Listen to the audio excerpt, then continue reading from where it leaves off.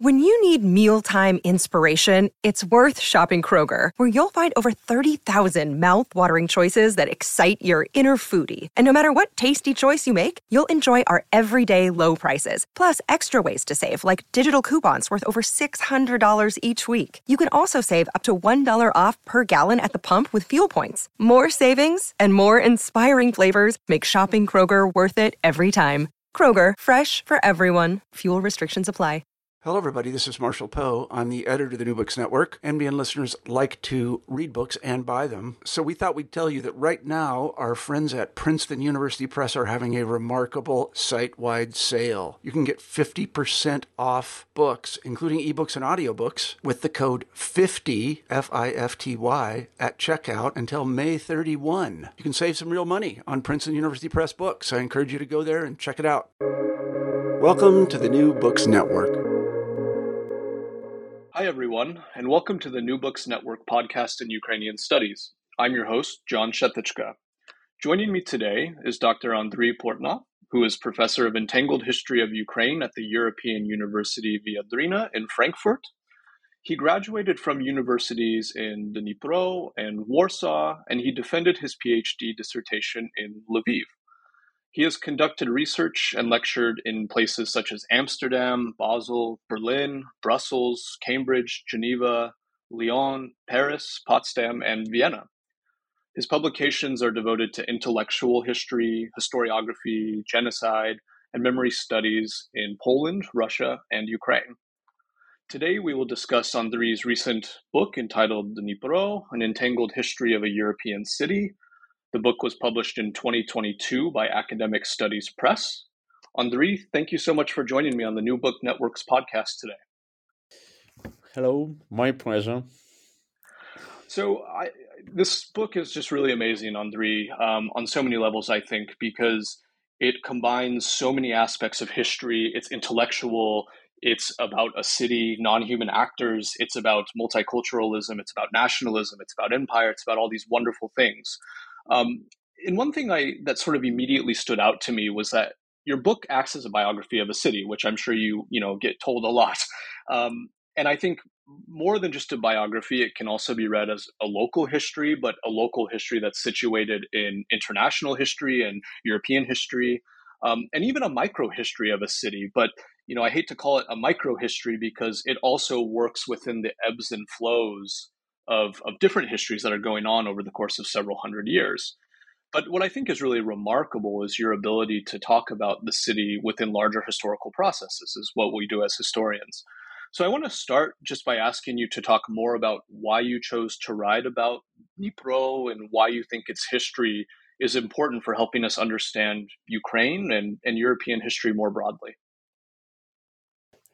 Yeah, thank you. That's a good question. So I should probably start with the point that the idea on a decision to write a biography. That's a good term. A biography of Dnipro came to my mind many years ago. So when I say many, it means more than 10 years ago. And so frankly speaking, the original plan was to quickly write and publish a book for, let's say, Ukrainian and international audience. And when I kind of planned and even announced it for the first time in Kiev, as I said, 10 years ago, which means the city's official name was Dnipropetrovsk over then. So this is the Soviet version of it, right? And the political situation in Ukraine was very different from what we have now, right? And it was even before the outbreak of war, as we all know now. Of course, the real outbreak was in 2014, even though it was not a full-scale war as we have it now. So, and then, for for different reasons, maybe no time to go into details right now, but this process of writing took me much longer time. And on the one hand, I'm happy about it because, as we all know, if you write longer, you have you could find new sources, you could rewrite some parts, again and again. On the other hand, I'm asking myself pretty seriously, why still I ended up in 2021. So the manuscript was almost finished in 21. Yeah, and then published next year. Because again, it was published and it was like the final version of it, yeah, was prepared before the full-scale aggression. So again, we have a kind of academic text that was finished before those events that, like, that are so important, like, of course, and relevant for all of us. And I also asking myself, like, okay, maybe it was too late or too early, like depending on the, yeah, on the on our imagination of time and the relevance of history. But I should mention that that's the story of a place where I was born and raised. And actually, it's maybe funny, I don't know, but when I was like a student, for instance, of history in Dnipro, for some reasons, it was not the local history that interested me the most. I was fascinated, with the Polish history, with methodology, with reading different, let's say, theoretical works by German, American, Polish historians, yeah. But later on, so when I went to Poland to do my second master degree, and then when I defended my dissertation in Lviv, and when I worked for shorter time periods, like in different places in Europe, you've mentioned, I've come to the conclusion that actually what I could do as a historian um, is the biography of my native city, if I may say so, like native, yeah, the place where I was born. And in doing that, I decided, and actually here I'm very grateful that you put it this way, because it was very important for me as well.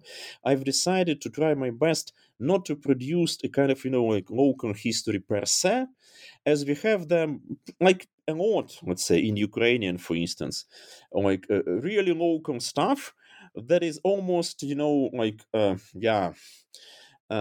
let's say, not really understandable, let's put it this way, yeah, for people, even specialists who are not from that particular place, right?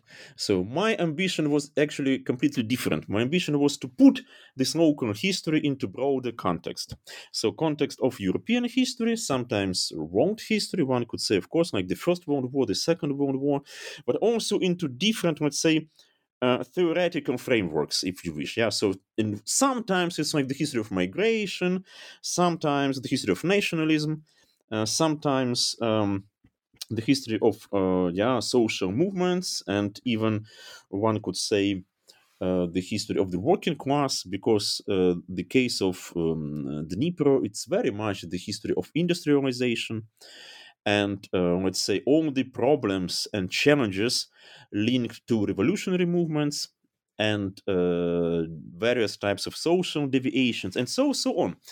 And then, at the like at the final stage of my work, I've realized that actually, if we're talking about English language historiography, English language books, we have no history of Dnipro at all.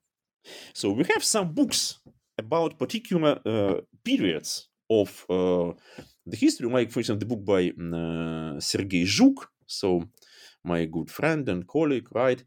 But his book is about one very specific particular issue, so culture and politics, culture and consumption in the Brezhnev era. That's it. But if you look for a book about the entire history, so let's say from the late 18th century to nowadays, I'm afraid my book will be like the first one to read.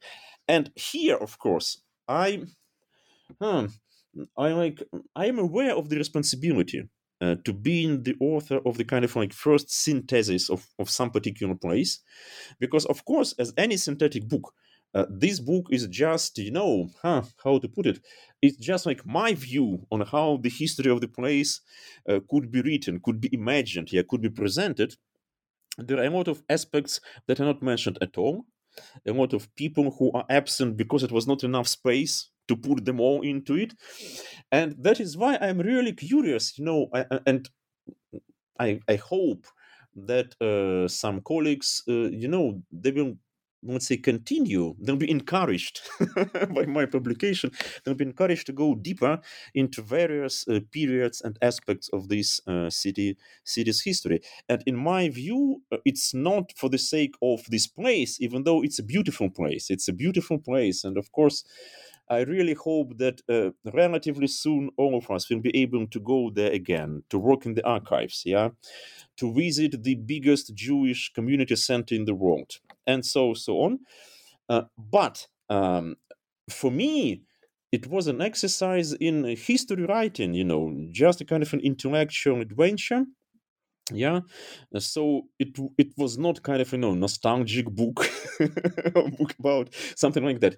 It was an exercise in writing history of different periods and different topics, and I'm actually very happy because for me it was also something like new, I would say, when I've started preparing this chapter about the 18th century.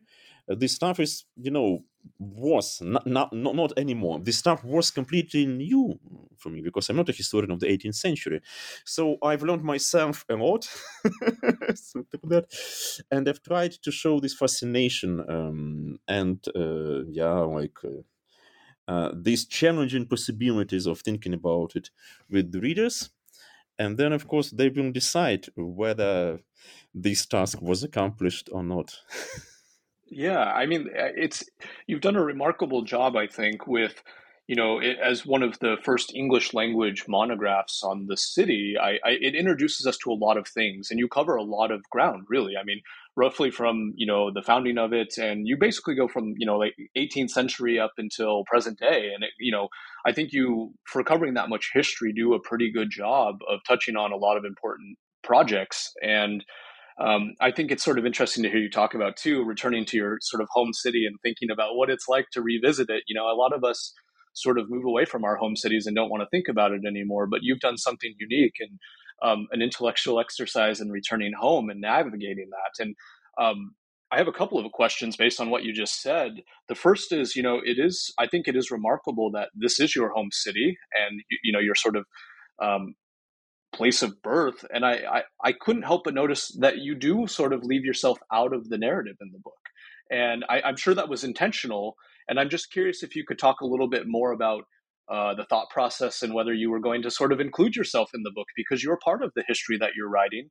But as an academic, you weigh these things of trying to produce an academic text. But I can see yourself in it a little bit, particularly in the sources that you used. I love the images that you use because a lot of them will say from your personal collection, which just shows me, you've collected parts of the history, you've collected parts of the city, and you have an archive, of the city yourself. And so could you talk a little bit about why you decided not to write yourself into this history? Yeah, that's one of the key questions for myself as well. I could tell you, I'm not sure whether it's the first time I'm saying that, but probably. Okay, let's believe that the first time. So I could admit that the original plan, so the very first original plan 10 years ago, it was actually about including myself very much into the narrative. Almost doing something like that, telling some story from my childhood, and then explaining this story through the events that happened, many years before, or how, for instance, some street names or places, how they are linked to, and then name it, to Russian imperial history, or to the Jewish past of the city, or to the Soviet experiments, and so on. And actually, who knows? Maybe I will still write such a book at some point. I don't know. But what happened actually? I've got a fellowship. I was very lucky. I was very lucky to get a fellowship from the Institute for Advanced Study, Berlin. That's actually how I came to Germany. So it sounds strange, maybe even crazy, but this book project about my hometown brought me to Germany. Yeah, nothing else. This book. So the plan was like that. I go to Berlin for 1 year, finish the manuscript, go back and continue my activities in Kiev. But exactly in this time period, something very, very important in Ukraine happened. I mean, the Revolution of Dignity, the Maidan movement, and then the occupation of Crimea and the outbreak of war. And I remember actually this time. So I actually at that time period. So I was in Berlin, also giving some lectures at the universities in Berlin, and I've realized it was not like my personal decision. Together with the German colleagues, we've decided that there is a need to establish something, let's say, more or less regular about Ukrainian studies and Ukrainian topics in Germany.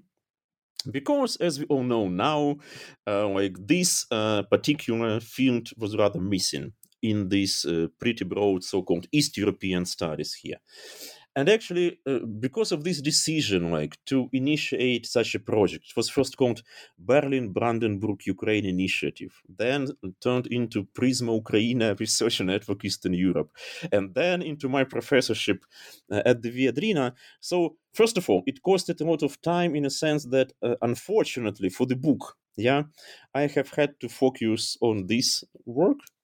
And on the other hand, by doing this stuff, I mean, on the one hand, teaching, on the other hand, preparing different projects, thinking about joint German-Ukrainian projects.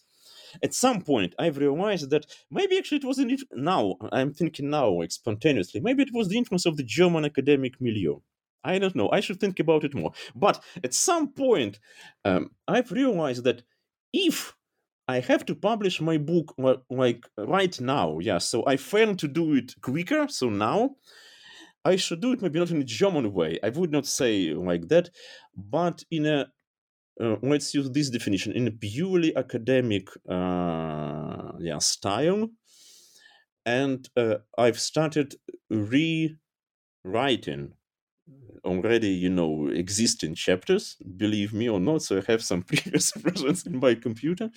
And actually, this new version was, as you rightly said, it was much less personal and much more, let's say, I wouldn't say neutral, but let me put it this way: it was much more open in a sense of possible interpretations for the readers. So I've really tried to give a cautious reader a chance to decide her or himself, sometimes even how to interpret particular quotes or materials or informations.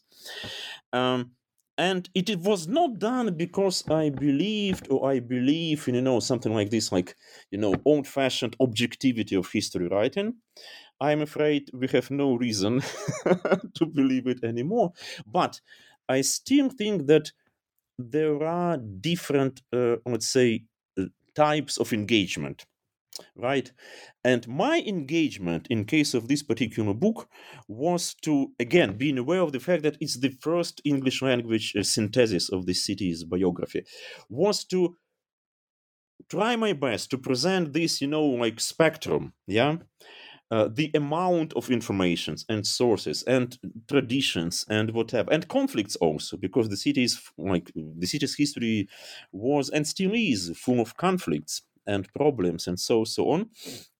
And not to focus too much on my own, let's say, personal experience, even if you wish as a child, let's say, in late Soviet Union. It's also like a fascinating topic in itself. But as I said, maybe for another book, not for this one. So the only thing where I still decided, let's say, to use this original plan was to include some information, some stuff that my father and my grandfather and my also grandmother collected, just living in the city. They are also looking into some photos from the family archive, but to use them as illustrations of the narrative and not as the main source, or let's say the main subject in itself. Again, whether it was a good decision, I don't know. It could be discussed. And questioned and whatsoever. But you see, again, I've tried to avoid this, impression, because believe me, some people, they even ask me about this kind of, implied motivation. Let's say to convince people how great my hometown is. or how fascinating. Yeah, I would say it's great, of course, but the point was different. The point was to show intellectual possibilities of uh, like broad, comparative, if you wish, yeah, transnational for sure, thinking about this particular, this particular part of Ukraine in its history. And to do that, I decided to limit, let's say, to limit at least explicitly, my own presence in the book. But believe me, there are a lot of places where I could still, like write an additional, an additional personal comment or observation. But as I said, who knows? Maybe at some point I'll use this stuff for another publication. Yeah, I mean, I was sort of craving that in the book. I was like, I want to know Andrii's interpretation. Was he at some of these events, later on in the book? And I think we're all really waiting for you to write, a biography of Andrii's Dnipro, That's going to be a great companion book in the future, and I think we'll all look forward to reading it. And I also think it's quite fascinating to hear you talk about this because the book, and your professorship is about the entanglements of European history and the entanglements of Ukraine as part of Europe in this process. And it's sort of fascinating to hear you talk about going to Germany and thinking about yourself as a Ukrainian entangled in a different European space, and then to use that sort of reflection to think back about your hometown. And I see a lot of that in the book, actually, and it's something that I think for listeners they'd be sort of interested to hear a little bit more about, which I think it's interesting when you write about, well, I guess at the time, would have been Katerinoslav, but people were comparing it to other European cities. And I find this sort of geographic thinking and imagination sort of interesting. It was, things like New Athens or one of the Manchesters. And you talk about this at length in one of your chapters about how, there have been many Manchesters across Europe and, in the Soviet Union as well. And they sort of become these industrial hubs and centers. But for whatever reason, Dnipro is not always thought of as one of those Manchesters. And it got me thinking about this. I think you bring up a crucial point about sort of industrialization and the onset of modernity and whatever that means in that context. But you also refer to this process. It brings in a lot of different people together in the cities, and you call it multicultural imperialism. And I'm wondering if you could speak a little bit more about the ways that that sort of industrial and modern process helped to entangle what was then Katerinoslav with the rest of Europe, because they're sort of comparing this place in Ukraine or in the Russian Empire, but then later on in Soviet Ukraine and then, independent Ukraine, they've always been comparing it to other places in Europe. And in that way, they sort of think of it as, how do we fit this place into Europe? So I'm wondering if you could just speak a little bit more about that for our listeners who'd be sort of interested to hear about, that industrialization process there and what that meant to sort of locate it on the map in Europe. Yeah, sure. So that was, and one could say still is, Dnipro, one of the European Manchesters. As some journalists of the late 19th century nicely, in my view, put it, the southern Manchester, because we have a lot of northern Manchesters, right? Also in Finland, in Germany itself. Actually, believe me, I especially went to those German Manchesters to have a look. And I should tell you, you could feel, really, it sounds a bit crazy, but you could feel this common, let's say, experience of rapid industrialization. And then later on, quite often also followed by, all types of social problems and environmental problems and economic problems and so on. And this metaphor of Manchester was very popular indeed.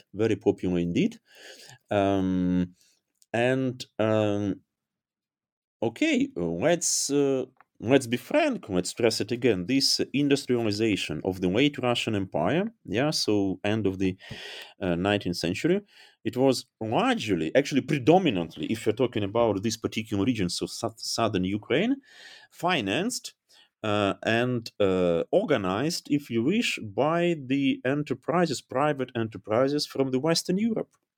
Again, if you look at the names even of the people who invested, millions of dollars, as we say nowadays, into Katerinoslav, they were mostly French and Belgian businessmen.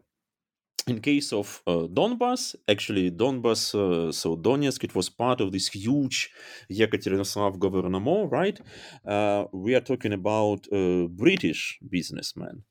So again, it's fascinating that the late Russian Empire allowed, or even supported, if you wish, this incredible participation of the foreign capital, foreign investments in developing industry there, without money, and then also engineers, also people who came, like physically came there to install all this stuff from France, Belgium, Britain, partly Germany.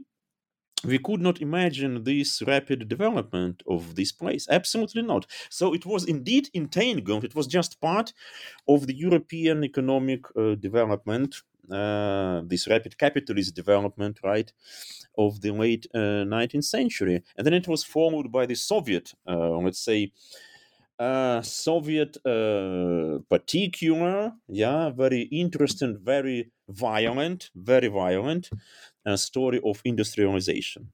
And then after the Second World War, even like more fascinated, if you wish, story of the Soviet violent rocket so nuclear war, Cold War / Cold War industrialization, which occurred exactly in Dnipro, already in the late 40s and then 50s, 60s, 70s. So in this sense, the city was indeed directly linked to Western Europe, to Central Europe. For instance, during the First World War, some plants, so the entire production was moved from Warsaw and Riga to Dnipro. So like western parts of the Russian Empire, because the front line was not so far away. And even nowadays, if you go, and actually I did it also myself, of course, so in the Polish capital, so in Warsaw, where I was a student, as you've mentioned, you could still go to a street which is called Stalowa, so the steel street, and that's the name given after the plant that existed there, but then was removed to Dnipro during the First World War. And so you have the name, no object anymore, but it's like the presence of history, if you know the story, of course. Right. And in this sense, again, one could say that you have this interesting intellectual, let's say, tension between the idea of entanglement and idea of belonging actually to the all European economic system, and another very important idea, especially like post Second World War, idea of the city closed for the foreigners, and closed again because of this rocket industry. And one could even say, if you wish, it is not in my book, but it's about like speculating afterwards, that if you're looking for like the explanatory trends in the city's history, one could say that on the one hand, you have this like trend of integration into, like broader world economic structures. On the other hand, you have this idea of isolation, secretness, and stuff like that. And actually, even if you look, let's say, in pretty recent, so like independent Ukraine years, you see this kind of competition, if you wish, in the city mythology. On the one hand, the presence of this interesting idea that the Brezhnev years, so the years of city closedness, were actually the golden age of the city because of, higher social standards, demographic growth, stuff like that. On the other hand, on the contrary, you have this idea that exactly this closedness was the biggest obstacle for city development. And until this full-scale war, one of the biggest issues in Dnipro was the issue of the international airport. Because unfortunately, so the airport was not good enough. It was actually designed as an airport of the Soviet closed city, right? So it's not supposed to be a place, where planes from all around the world will come. in the very first day of the full-scale aggression, this airport was bombed, so it's not existent anymore. Most probably after the war, there will be a new, bigger, really global open one. We'll see. But one could say that there is kind of a tension like that. And the next point, this entire story of industrialization is, of course, as always, but also in this case, is the story of migration. Because if we are talking about this rapid development or building of plants and factories, the same it would be true for Manchester itself, or for Polish Łódź, or for German Chemnitz, and name it. I mean, you need a lot of workers immediately, like tomorrow or today. And the same happened in Katerinoslav and later on in Soviet Dnipropetrovsk. So people from all around the empire, they were not. There are some statistical data, you could find them in the book, but I could tell you very briefly that, for instance, the majority of industrial workers in late imperial Katerinoslav, they were not local Ukrainian peasants. They were mostly, let's say, young men from the neighboring Russian regions like Kursk, Voronezh, Orel, and so on. And as we could imagine, as we know, a lot of them stayed. So they just stayed. They spent the rest of their lives in Katerinoslav. That is why you have this huge and fascinating debate, for instance, in the early Soviet Ukraine, about the fact that the working class, the proletariat, is very much Russian in the republic, and the peasantry is Ukrainian, and what should be done about it. So again, you have this interesting combination of, let's say, national and social issues, put together in a new context. And what's interesting here, actually, I would say that the city somehow, because of its history, was and remained a city of migrants. Seriously, think about it. So we have this, first of all, we have the first big influx of migrants is, of course, in the late 18th century, because the city is created almost out of nothing.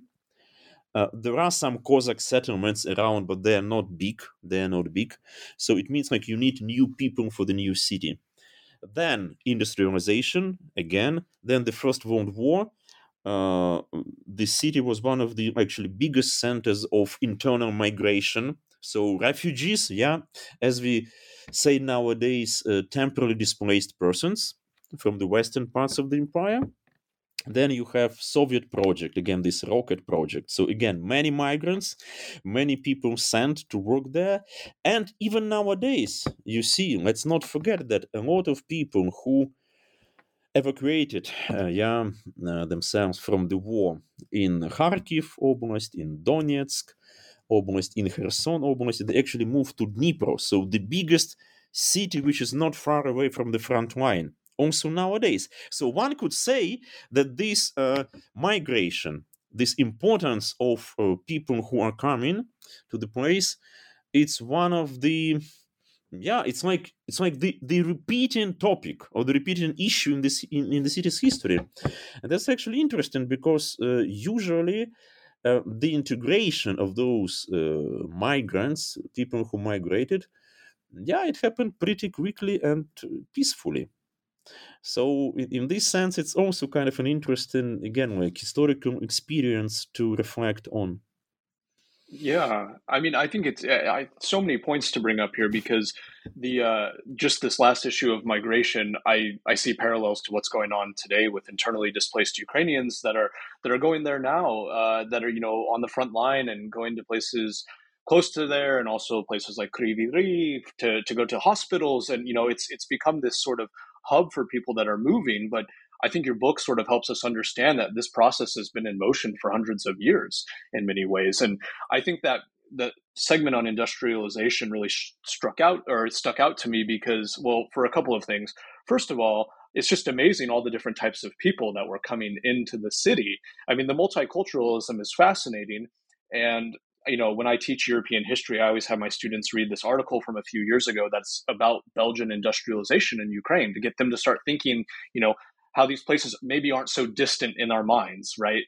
They're more linked than they would ever know. and they read about Hughes and Husovka and these types of places that you were just talking about.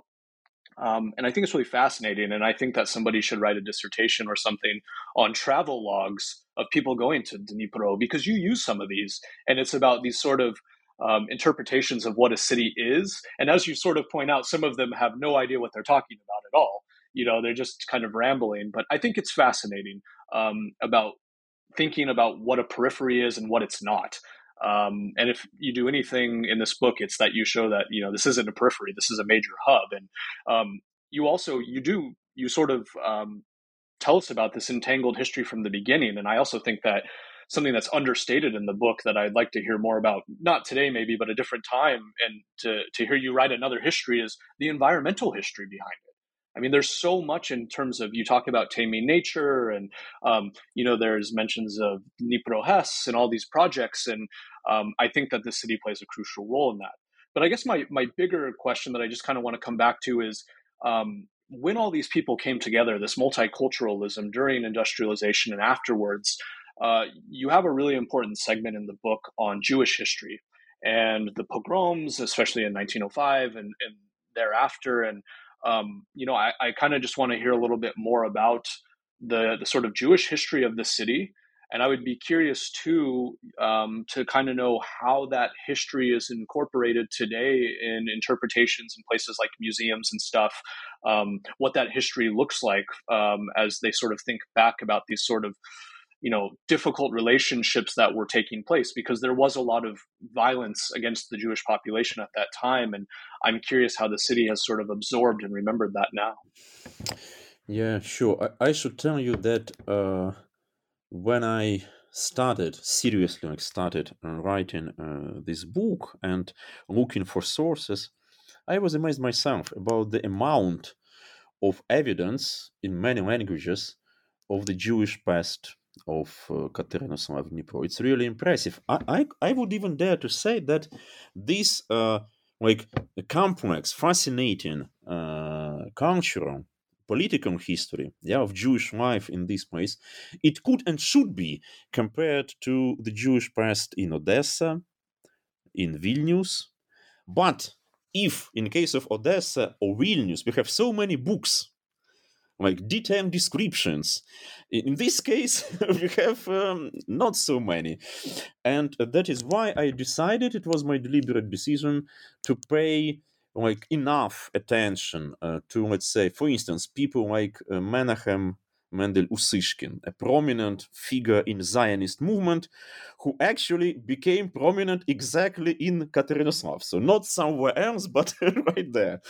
Or about this incredibly interesting, fascinating person, this Jewish-Russian lawyer and a theoretician, Ilya Arshansky, who was one of the first in the Russian Empire to argue that the Jews should have all the same rights as other subjects of the Russian Empire. So the guy, again, lived in Katerinoslav, died there. His grave, unfortunately, was destroyed in early Soviet years. A typical story, because all the old cemeteries were destroyed. I also try to describe this story in the book. And you could go on and on. So I could give you so many names, also writers, or sculptors, or painters, and so on. On the other hand, as you rightly mentioned, we have the story of the pogroms, and I've decided to look really deeper into it, seriously, to understand what actually happened. Because in 1905, so the so-called First Russian Revolution, right, the pogrom in Katerinoslav was apparently the biggest, or one of the biggest and cruelest in the entire Russian Empire. So we are talking about a very serious outbreak of mass violence, urban violence. And then, of course, we also have pogroms in the revolutionary years, so 1919 mostly. That's the worst year for the Jewish population of Ukraine. Then, of course, we have the Holocaust. And again, this the place where the Jews of Dnipropetrovsk were shut down in late autumn 1941. That's actually the place on the territory of the local university. So, believe me, it's the place where, every day for 5 years, being a student, I went. We all have we have to went through it, through this park, Yeah, so it's really, yeah, that's one of the parts of the story I was really like planning to write a longer personal account about, but it's not in the book. So why I'm saying that, this history deserves a very like serious research. Unfortunately, in the previous histories of the city, published in Ukrainian and Russian, because again, all the previous histories, they are only in Ukrainian and Russian. Usually, the Jewish aspect is not really well presented. Okay, and that was also part of my motivation to pay bigger attention to it in my book, because it's rather like, it was never systematically done in this sense. Even though if you look at the newest developments, now let's say again, like last 5 years, one should say that there are very good publications about the Jewish past in Ukrainian language. Yeah, there is a center, the center called the Tkuma Institute for the Study of the Holocaust, where a lot of colleagues of mine work, and actually they helped me. So it is also important that some pictures in the book, they were taken from the archive of this Jewish museum in Dnipro. So nowadays it looks pretty impressive. And again, let me stress it again: in Dnipro, we have this huge menorah Jewish community center. It's a unique building or object, not just for Ukraine, for Europe for sure. I would dare to say for the entire world. So you have a huge territory with the synagogue, but also conference halls, libraries, restaurants, hotels, name it, all of it. And actually, when in the year 2019 we organized the summer school in Dnipro, of course, I immediately connected my friends in this menorah center, and they gladly agreed. So we've had our mostly German summer school in this menorah center. It was no problem at all. On the contrary, what is important here again nowadays, again, talking about like independent Ukraine, right? The Jewish life or the Jewish community is really well integrated into the city's life and city's activity. One could also and should probably talk about the revival of Jewish life that happened largely due to the activity of the rabbi who came from New York to Dnipro. Yeah, Rabbi Kamenetsky, a prominent pupil of Rabbi Schneerson, so a very like famous and important figure in the history of Hasidism, who actually also had family ties to the city, so to Dnipro, and all of it. So again, I would dare to say that nowadays there are no like bigger problems in a sense like, let's say lack of information or lack of monuments. There are also monuments, also important monument in this place that I've mentioned, so where the Jews were killed by the Nazis in 1941. Still, actually, there is a Schneerson Street in Dnipro. I'm very happy about it. So there is a street renamed after Schneerson very recently. It happened like 5 years ago. So it's a new development. At the same time, it does not mean, of course, that like all the problems are solved. Not at all. I would say I'll just give me maybe like let me give one example. I would say it's very important to write, like to rethink and write again a proper history of Jewish Yiddish literature in late 19th, early 20th century Katerinoslav, if possible, entangled with the history of Ukrainian, Russian, and Polish literatures in the time. And again, believe me, I have found some materials about it after the book was published. So hopefully I'll do it at some point also myself. But it's really amazing how the Jewish cultural life flourished in the 1920s and how it was all stopped in late 1920s. So when Stalin actually started this, let's say, this entire project of collectivization, 5-year plan, and cultural revolution in the Soviet Union. And unfortunately, the story of the 20s is less known as it deserves to be known. So there are some aspects to be done here. But again, let me stress it again. At present moment, the Jewish component or the Jewish past, yeah, is really integrated into the image of the city. Actually, quite often it is called the Jewish capital of Ukraine, which I also find a very nice, very nice name indeed.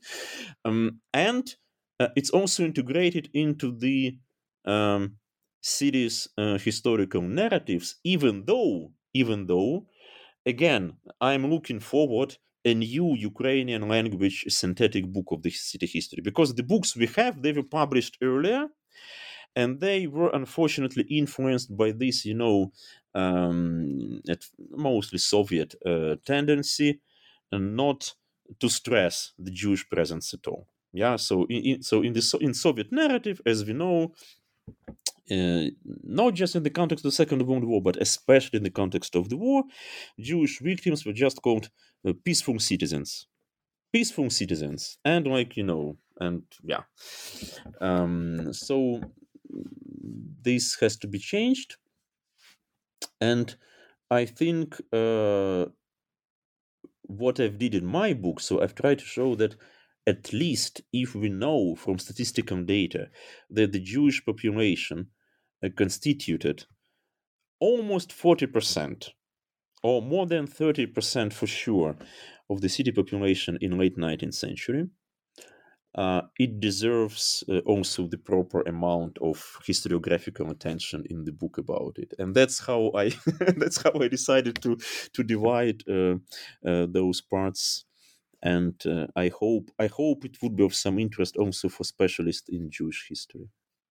Yeah, absolutely it will, and I think it's critically important. I thought it was a really it gave us a good taste of things that we can do to study that history more fully, I think, and I think a lot of people will read this and pick up on that, and start to think about how they can write histories of all those things that you just mentioned.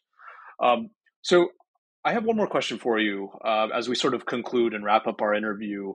I was thinking back to sort of how you started this book, talking about how people thought of Dnipro in 2013, 2014, and this sort of stereotype as in your quoted words in the book, stereotypical Eastern Ukraine, but how it's not that simple. And these binaries of how we view Ukraine and these cities more generally is insufficient for understanding the complexity of all these places.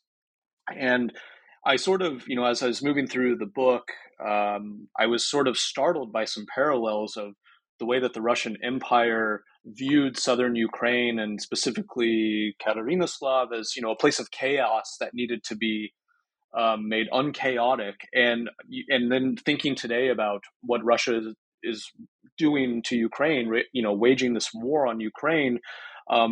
They have they're different, but just similar features of the way that they view Ukraine. And through all of this, your book also made me think about the way that Ukraine and Ukrainians are starting to view the entangled histories of these regions.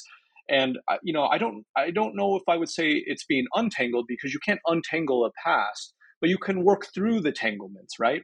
And I think that your book does this well of sort of helping us engage in these difficult conversations and to understand the ways that these features have been constructed. And so I guess I just want to ask you now, in our concluding thoughts, what role do you think the city of Dnipro plays in thinking about these historical processes as we move forward, hopefully to the conclusion of this war and the victory for Ukraine sooner than later? Does the city offer us any lessons about how to think toward the future of Ukraine and thinking about Ukrainian cities? Yeah, that's not an easy question. On the one hand, let's put it this way. I was very happy, to figure out when the book was already published that another book about Kharkiv also just came out. Why I'm saying that? I believe that we need more biographies of at least bigger Ukrainian cities to be included into, it's international academic debate, academic life. Because I would also say it could help us to feel that, first of all, it's not just, let's say, Ukrainian in ethnic or whatever sense. It's much broader. So it is directly linked to the people and processes that we already know, like this example I've mentioned, the Zionism. So again, if you need to understand properly the let's say the starting points, the development of Zionist movement, you should go to Dnipro and have a closer look, and not just look on Herzl and Vienna and stuff like that, right? And again, and so on, in many other cases as well.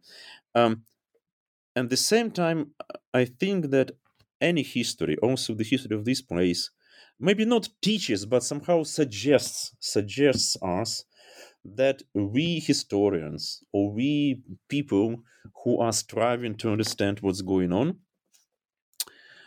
we could not know the future. I mean, we could, of course, like speculate about it or make some predictions, but we don't know it. And I also tried to give some quotes from different sources, how different, like clever people from the past, how they tried to grasp the future which is coming. For instance, some would say, there is no hope for economic development of this place because of the nature, because of the Dnipro River and the rapids and how it's all done, some other architect would say right before the Second World War, like that he has a great plan for for rethinking of the entire city center and whatever. And it was like this article was published literally a couple of months before the attack of the Nazi Germany and Sweden, and so on. I think we should be cautious, really, in our attempts to predict what could happen or what could we learn from it. But at the same time, and that amazes me indeed, at the same time, one could still see kind of continuation or some lines that are going through the centuries, like the one about the migrants that we just said, or for instance, some even metaphors used to define this city, like the metaphor of, a place being groundless or having not enough foundation. It could be found in different literary texts from the 18th century up to nowadays. And even though the context is completely different, there is still this feeling that, that it's like it's step, it's south, it's all moving fast, and who knows where it brings us. So I think that it's normal and it's very much okay that Dnipro, as well as the entire Ukrainian people, tries to, somehow redefine itself also nowadays. Tries to, that's certainly so, tries to rethink its imperial and Soviet past. Because again, you see, this particular city played enormous role in Russian imperial project, for Catherine II, but also later on for Nicholas II, who visited the city as well. So you have the entire this modern Russian Empire there from beginning till the end, and for the Soviet Union, of course. Because as you already mentioned, Brezhnev, but also before that, and now, of course, the war that came to Ukraine from Russia, this war ideologically is very much based on different types of, let's say, mythologies, from the Russian Empire and from the Soviet Union. And now imagine, you live in a place where, let's say, a huge part of its history, a lot of objects, buildings, right, they actually bear this presence and importance of both imperial and Soviet narratives. And you want to prove to yourself and probably to the world that it's not who we are. It's maybe part of our past, but it's not our, let's say, present day identity. Even if Putin believes so, right? So that's not an easy situation. Seriously, that's not an easy situation. And I think that people who live there, not just politicians, also just normal people, they're trying to find ways how to do that. I could tell you that in my own view, I'm very cautious here again, because of course I'm not living there at the moment. But still, as a historian, I would say that we should not be afraid of the past. I mean imperial past or Soviet, because it happened. You could not pretend it was not there. You could not pretend Brezhnev was not the first secretary of the local branch of the Communist Party, or that it was not the center of rocket industry, rocket missile industry of the Soviet Union, or that Catherine II visited the place. And also we have this correspondence, between the empress and Potemkin and stuff like that. I think that nowadays Ukraine should not be afraid of it. It should just somehow clearly formulate or say that what happened in the past does not imply then that's the social reality we have nowadays. And if we are kind of like logical, pragmatic, educated people, it's not an it's easy to understand that it's the same, as it was in many other parts of Europe, of course. And then this political danger somehow disappears, at least in my belief, and we should just proceed with a serious research and serious conversation about it. And in order to make this conversation not just responsive but also interesting, in my view, it should be complex.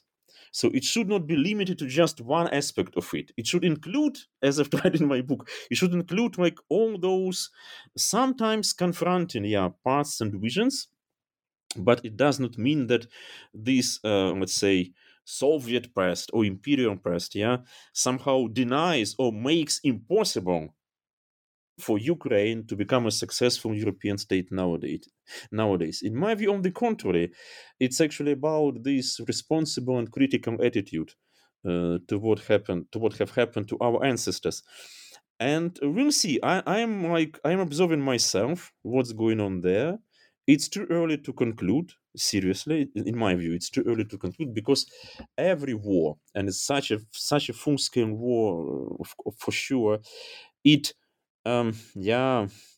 it brings a lot of dynamics into political and social debates, and that's normal. It's nothing like it's understandable, but still, keeping all that in mind, we as historians, we could not know the future. So the future is opened. The future is always open. It's like, it depends on our actions, on our decisions, on our thoughts also, like decisions made every day, every second.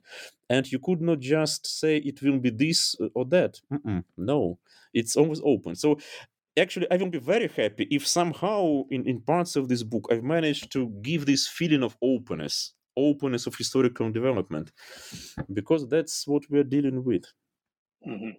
I think it's a beautiful way to end. And as a historian, I couldn't agree more. We can't be afraid of the history. It is complex, and we need to understand it and write those complexities. And it's a notorious line in the historical profession that historians are terrible predictors of the future. There's a great lyric in a song from one of my friend's bands from a small town, Loveland, Colorado, called "Shooting Down Satellites." They're no longer together, but they had a line in one of their songs called "The future is unwritten, authors wanted." Right, and so I think that's where we have to leave it. But Andrii, I want to thank you so much for doing this podcast interview. For those of you listening, we were talking today about Andrii's new book. It's called Dnipro, An Entangled History of a European City. Please pick it up and read it and engage with these paths. Andrii, thank you so much. Thank you so much again. Дякую дуже.